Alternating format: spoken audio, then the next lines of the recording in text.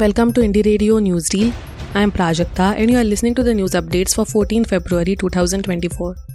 Here are the international news updates for today. WHO warns against assault on Gaza's Rafah.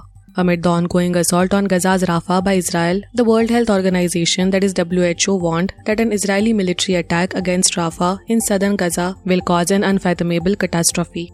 It said the assault will further bring the health system closer to the brink of collapse. Rafah, situated at the southern tip of the Gaza Strip bordering Egypt, has become a refugee site for more than 1 million Palestinians after fleeing Israeli bombardments elsewhere in Gaza. Richard Peppercorn, the WHO representative for the West Bank and Gaza, also mentioned that the WHO's ability to distribute medical aid to Gaza was limited because many of its requests to deliver supplies had been denied. Israel has previously denied blocking entry of aid. Prabowo set to become Indonesia's new president. Mr. Prabowo Subianto is set to become Indonesia's next leader, heralding continuity for incumbent Joko Widodo's policies. The defense minister won a resounding victory with nearly 60% of the vote in the February 14th polls, based on unofficial quick counts of sample votes. Noting that this victory must be the victory of all Indonesians, he called for unity and said he would serve all Indonesians as president. Experts call for new climate levy on fossil fuels in Australia.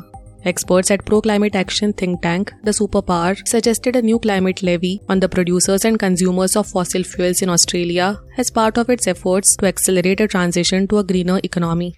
The charge is estimated to impact more than 100 businesses and be levied on each ton of pollution at a rate equivalent to the European carbon price. The plan is aimed at generating an initial $100 billion Australian dollars a year to help fund deployments of renewable energy, improve power grids, and underwrite new infrastructure to support the development of green export industries. Now to the national news stories. Tamil Nadu passes resolution against One Nation, One Election. The Tamil Nadu Assembly passed resolutions against the proposed delimitation of parliamentary constituencies and the One Nation, One Election policy. Tamil Nadu Chief Minister M.K. Stalin said it would tarnish democracy. The DMK president urged the centre not to follow up with the delimitation exercise, which is proposed to be taken up in 2026 based on new census. He said, "It scares me to think about it. Even with 39 Lok Sabha MPs, we are bargaining with the union government, and if the seats reduce further, what will happen?" On the One Nation, One Election proposal, Stalin said it was against democracy, impractical, and not enshrined in the constitution. Gunfight in Manipur's Kakching district. Violence ensued in Manipur this morning as armed men allegedly attacked violence-hit Sugnu village in Kakching district. This triggered a gunfight with village volunteers stationed in the area. According to the police, no injuries have been reported so far, but sporadic firing is continuing. Wednesday's incident came a day after a 25-year-old village volunteer was killed and 2 others were injured in a gunfight between 2 warring communities at Pakhao Shantipur in Imphal East district.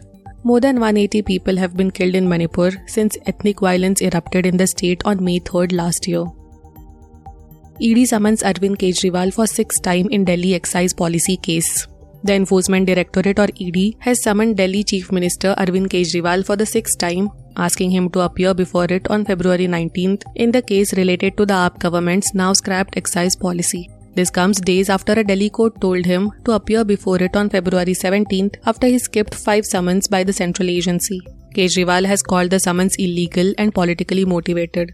On February 3rd, a day after Kejriwal skipped its summons for the 5th time, the ED filed a complaint before Additional Chief Metropolitan Magistrate Divya Malhotra.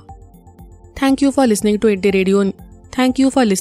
Radio Newsreel. For more news, audiobooks and podcasts, stay tuned to Indie Radio or log on to www.indiejournal.in. Also consider subscribing to listen to our premium shows.